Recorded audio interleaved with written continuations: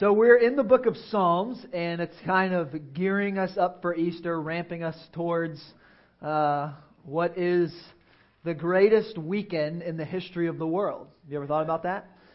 Amen. And we're going to celebrate on Good Friday, remembering the sacrifice that Jesus made right here at 7 p.m. And I hope you're around and can make it. And it's really It's a celebration of sorts, but it's also a recognition of why Jesus had to step into the world in the first place, isn't it? You can answer. It's not rhetorical. This is class participation. But such an important moment in history, the crux of history, was this weekend. And it defines everything. Had Jesus not, as Philippians tells us, willingly forfeited the rights of God. He, of course, was still 100% God, always in control. The Bible says He laid His life down. It was not taken from Him. But because He willingly did that, we can live.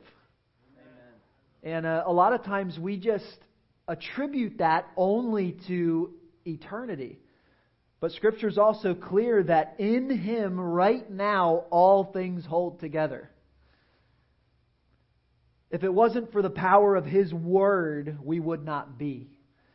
And so there's a lot that rode on that cross when He breathed His last and said, "It is finished." What a declaration for you and I. And Jake touched on something important, that it is not just for us. We talk all the time here, Acts chapter 1, verse 8. You are left here, not to make a ton of money, though I pray that you do, because that will help us. All right? Amen? But that's not why you're here. You're not here to make money. You're not here to just enjoy the good gifts that God's given you, though we do. Every good and perfect gift comes down from the Father above. We believe that. We know that. But your primary role in being left here is to be His witness. And so, right now, just give yourself a mental report card. How am I doing? How am I being His witness? I don't think you have to, try to be weird to be His witness. You're already in that spot, so embrace it. Right? You believe things that the rest of the world is not going to believe. And yet, what does the Bible say in Acts chapter 1, verse 8? That you're just out there on your own being His witness? No, what does it say? That the Holy Spirit will come on you with power. How cool would it be if you just submitted to that right now, and over the next 2 weeks leading up to Easter, you just submitted to the Spirit's power to be His witness? And those people rolled in here with you on Easter and heard the good news of Jesus, and their lives were changed forever as a result. How awesome. That happens almost every week here. And so we implore you, beg you, not to do what God needs you to do, but what God has given you the privilege to do. Because God is sovereign. He's going to accomplish His purpose and His means and His end, whether you and I do it or not. We know that. But yet in His sovereign plan, He's called you and I to be a part of it. And so let's take up that mantle. Let's take up that cross daily as Jesus encourages us to, knowing that we have His power. Live in the power of His Spirit. And it'll change everything. It'll change everything. It'll change your attitude at work. It'll change your attitude at home. It'll change your attitude everywhere. And I'm preaching at myself right now.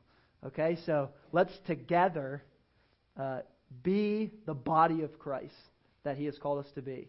All right? Whether you use the Easter cards or not, I don't know. Your relationships with people are what matters the most. Take those cards, pass them out, spread them out, give them away. But most important, what does the Bible say? How beautiful are the feet that bring good news. So it's relationship that you're gonna have to build. So God's gonna do all that He wants to. I was the guy who we hired to do these walls subcontracted a drywall guy. And just being in here was mesmerizing for him. I had a great conversation with him on Thursday, after I paid him, of course. Amen. And then he was really ready to chat. And, we were just talking, and he was, first of all, amused by the building, because he'd only ever been to ornate places of worship. And so he was amused by that. And then he said, it's like the older I get, the more I just see you people, I always love that, you people, are so different. Like, it doesn't matter what happens to you, you're just always happy. It's just always okay. Like, even when things aren't okay, you're always okay. And I was like, yeah, you're right. And, so we talked for a long time. I got to share our story of adopting Malachi. And, just that kind of stuff just blew him away. And then he's like, yeah, my wife wants me to go to church somewhere. It's like, yeah, I bet she does. And so we had a good laugh about that. And I invited him to Easter. And so pray with me that Darren will come to Easter. Amen. That he will not just see the fruit of his labor, which that was one of my selling points. Like, dude, you built this. You built this. Come enjoy it one Sunday. I'm just using anything the Spirit gave me. And but Darren, his wife, and they have one kid. What if all three of them met Jesus in 2 weeks from today, right here? That's why we do what we do. And so let me just encourage you to be a part of the normal scenarios that God puts you in. He's putting people in your path. One of the best and boldest prayers you can pray is, Lord, show me who you want me to witness to today. And they will be there. You and I have had those conversations, many of you. So, Psalm 99. Let's jump in. Many of the Psalms are written as not just worship songs, but to teach you who God is and how to respond to Him. We get the picture in Isaiah when he is ushered into the presence of God. And what does he say? He says, "Woe is me. I'm a man of unclean lips." And in Israel at that time, he would have probably had the least dirty mouth. And yet, being in his presence evoked a response of holy worship before God. And so the Psalms do that for us too. The Psalms give us teaching about who God is, but then also how we respond to that. What does it look like for me to be in the presence of God, because you are right now? Be taught about God. How do I respond to that? There are appropriate ways to respond to that depending on the characteristics of God. So in His holiness and His justice, there is what the Bible calls the fear of God. And now I've heard that tried to be explained away as reverence, respect. Let me just put it to you how the New Testament puts it, okay?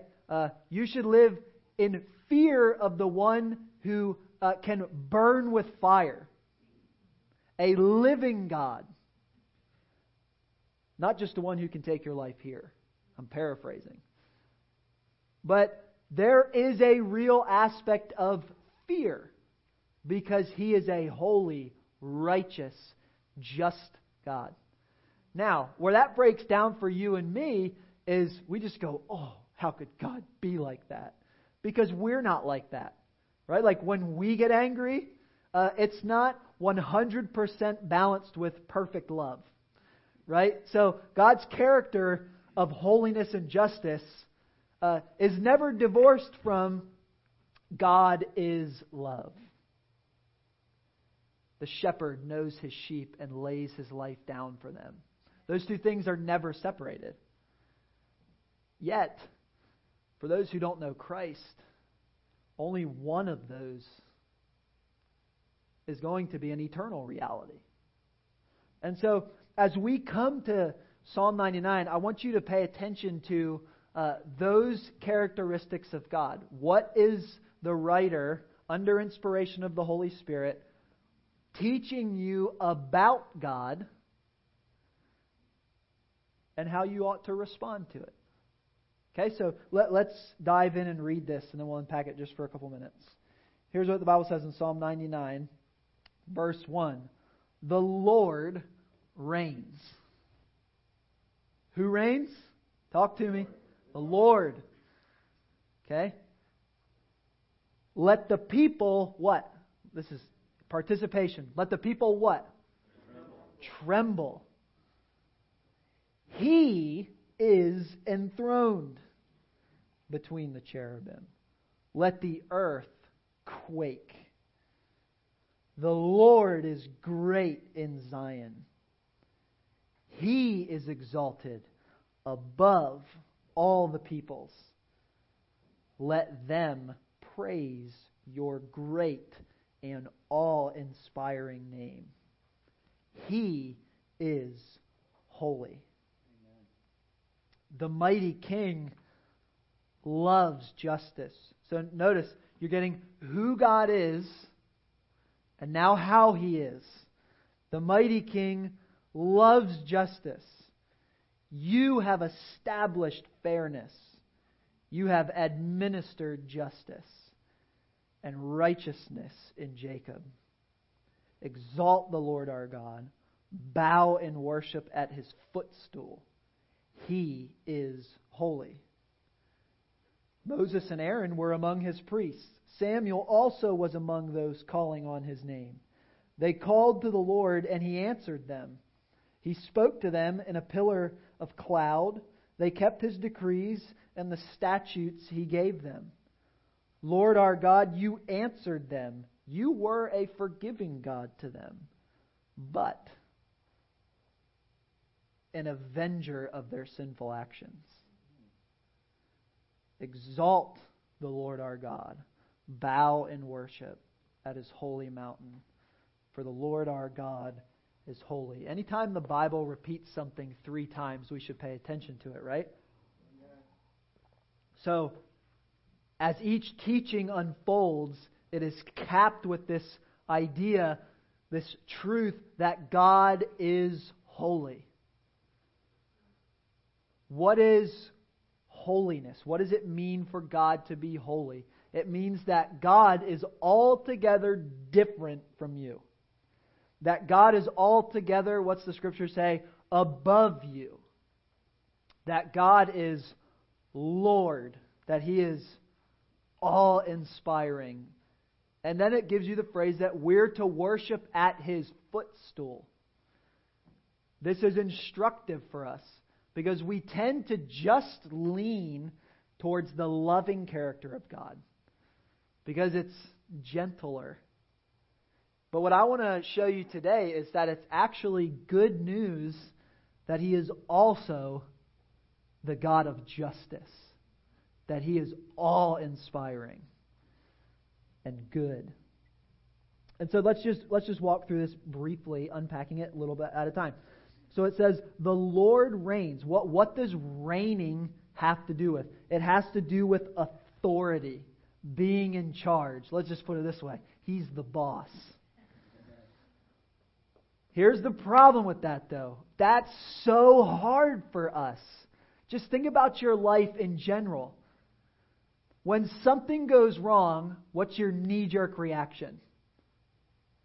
To spring into action and fix it, right? To fight for me. And I'm so guilty of that. I was so convicted by that yesterday. Just thinking through this text, what if my response was informed in the fact that I actually control nothing? And that the all-powerful God of the universe was in complete control, no surprises, had a plan. That would take all the anxiety out of it, wouldn't it? But we don't live that way.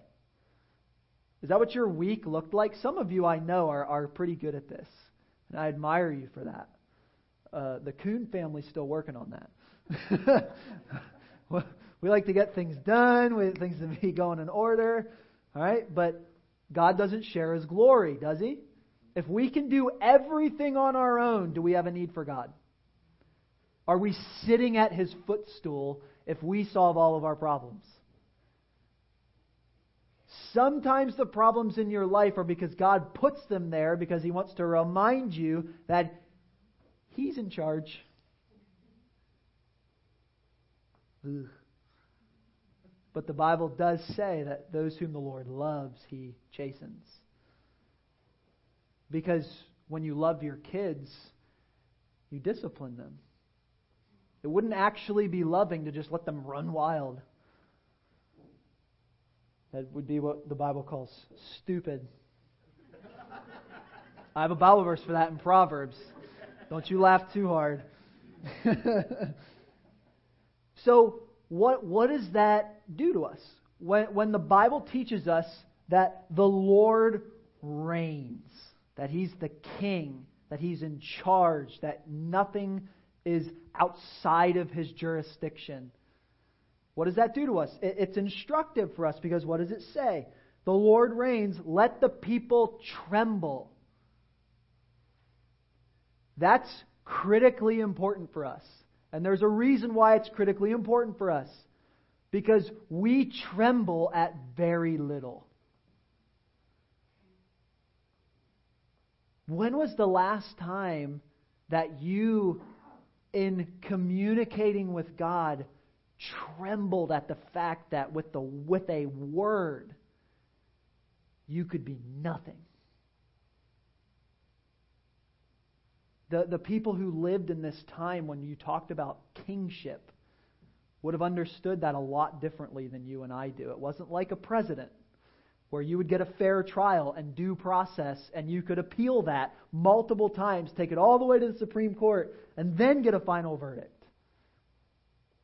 It wasn't like that in their world. In their world, if you were brought before the king, it's likely trying to figure out what to do. And Mordecai gives her godly advice and says, you have been chosen for such a time as this. God picked you to intercede for the people, and He will go with you.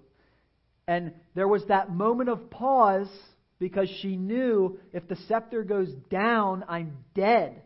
This is the picture that the people would have as they sang this song to God. We recognize that when we step into the presence of God, had it not been for Christ on the cross, it is finished, the scepter would come down and you would be nothing. But as Jesus hung on that cross with you in mind and said, it is finished, forgive the people for they know not what they do. Everything was different.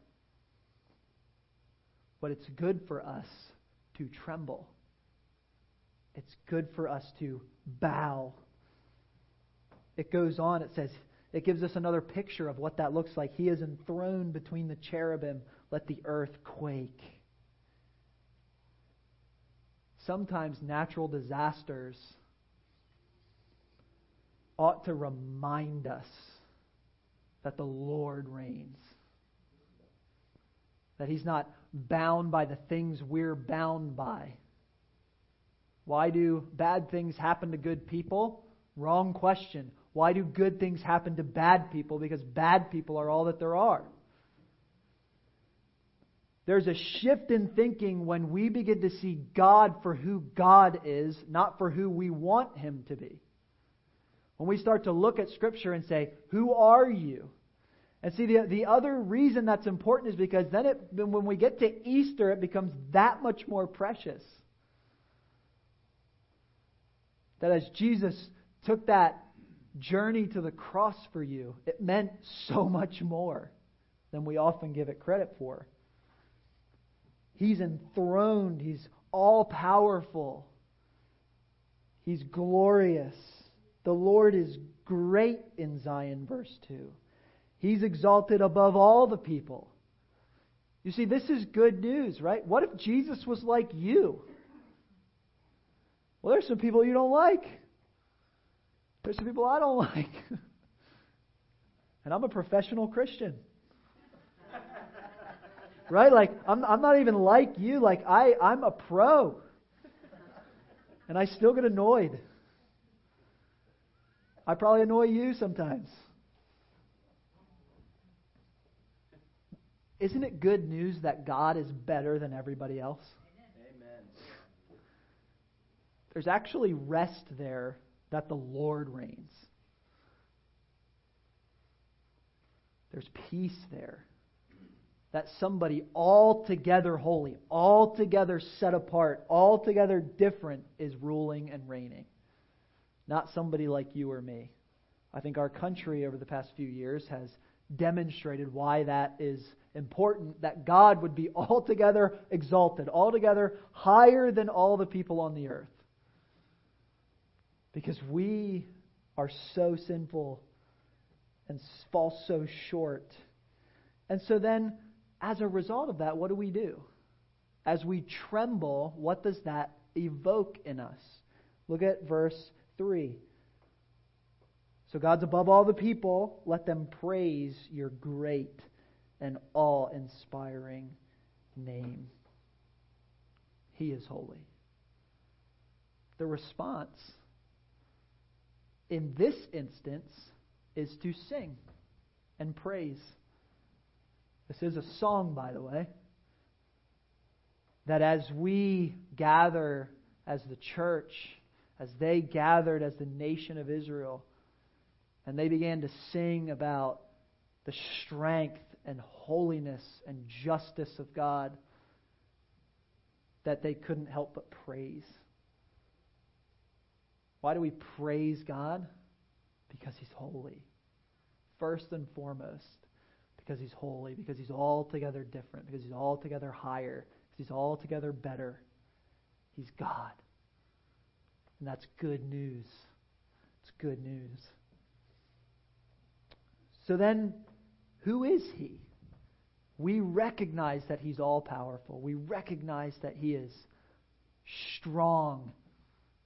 But who is He? What does this almighty, all-powerful God care about? We get a picture of that. Look what it says. The mighty King. So now we've established who He is.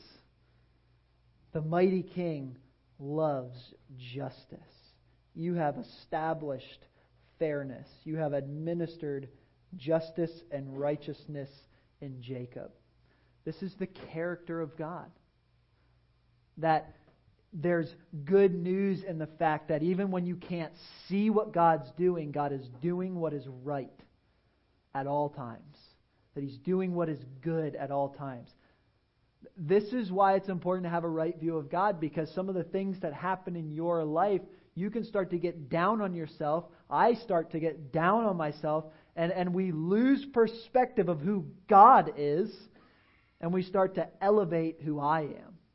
And when I start to elevate who I am, I stop seeing what God's doing through my circumstances, and I start seeing only my circumstances. And so they had to come together and sing, just like we do, about the fact that God is altogether different and in control, that He loves justice. So he goes, through the week, we start to forget that God loves justice. Through the week, we start to forget that God administers fairness. And yet, He does. We tend to lean in on just the time that is present. That's why it's important to remember what God has done in your life in the past as you move forward into the future. Because as He was faithful then, He will be faithful now, and He will be faithful in the future. It's helpful to think of it this way. Sometimes when you're talking with the Lord, He always answers, but sometimes the answer is no. Sometimes the answer is yes, but sometimes the answer is wait. Look at the life of Job. If you're new to the Bible, it's not Job. Look at Job. God took everything from him and he had done nothing wrong. And then He just made him wait. And then Job was like, excuse me? Excuse me? Why'd you do that? And God just comes after him. Who do you think you are? And sometimes we need that. Sometimes in our circumstances, we just need a reminder that God is altogether different. And then again, what do we do when we begin to see God for who He is and God for how He acts, His character? Look at the end of look at verse 5 there. It says, "Exalt the Lord our God, bow and worship at His footstool. He is holy." That's our response. Our response is always worship. Always worship, even when it hurts. We worship when it's great. We worship when it's hard. We worship when it hurts. Because we know that God is good. You see, sometimes God blesses you with prosperity, but He doesn't always bless you with prosperity. See, He came back around to Job and gave him more than he had before. But I think Shadrach, Meshach, and Abednego got it right when they said, that's the perspective that we need. And then we get a case study. This is great because if anybody was messed up like we are, it was Moses and Aaron. Why did they choose Moses and Aaron for this song? See, Moses and Aaron get a lot of credit for doing some great stuff in the Bible. They're also remembered for how terrible they were. It's like being Judas.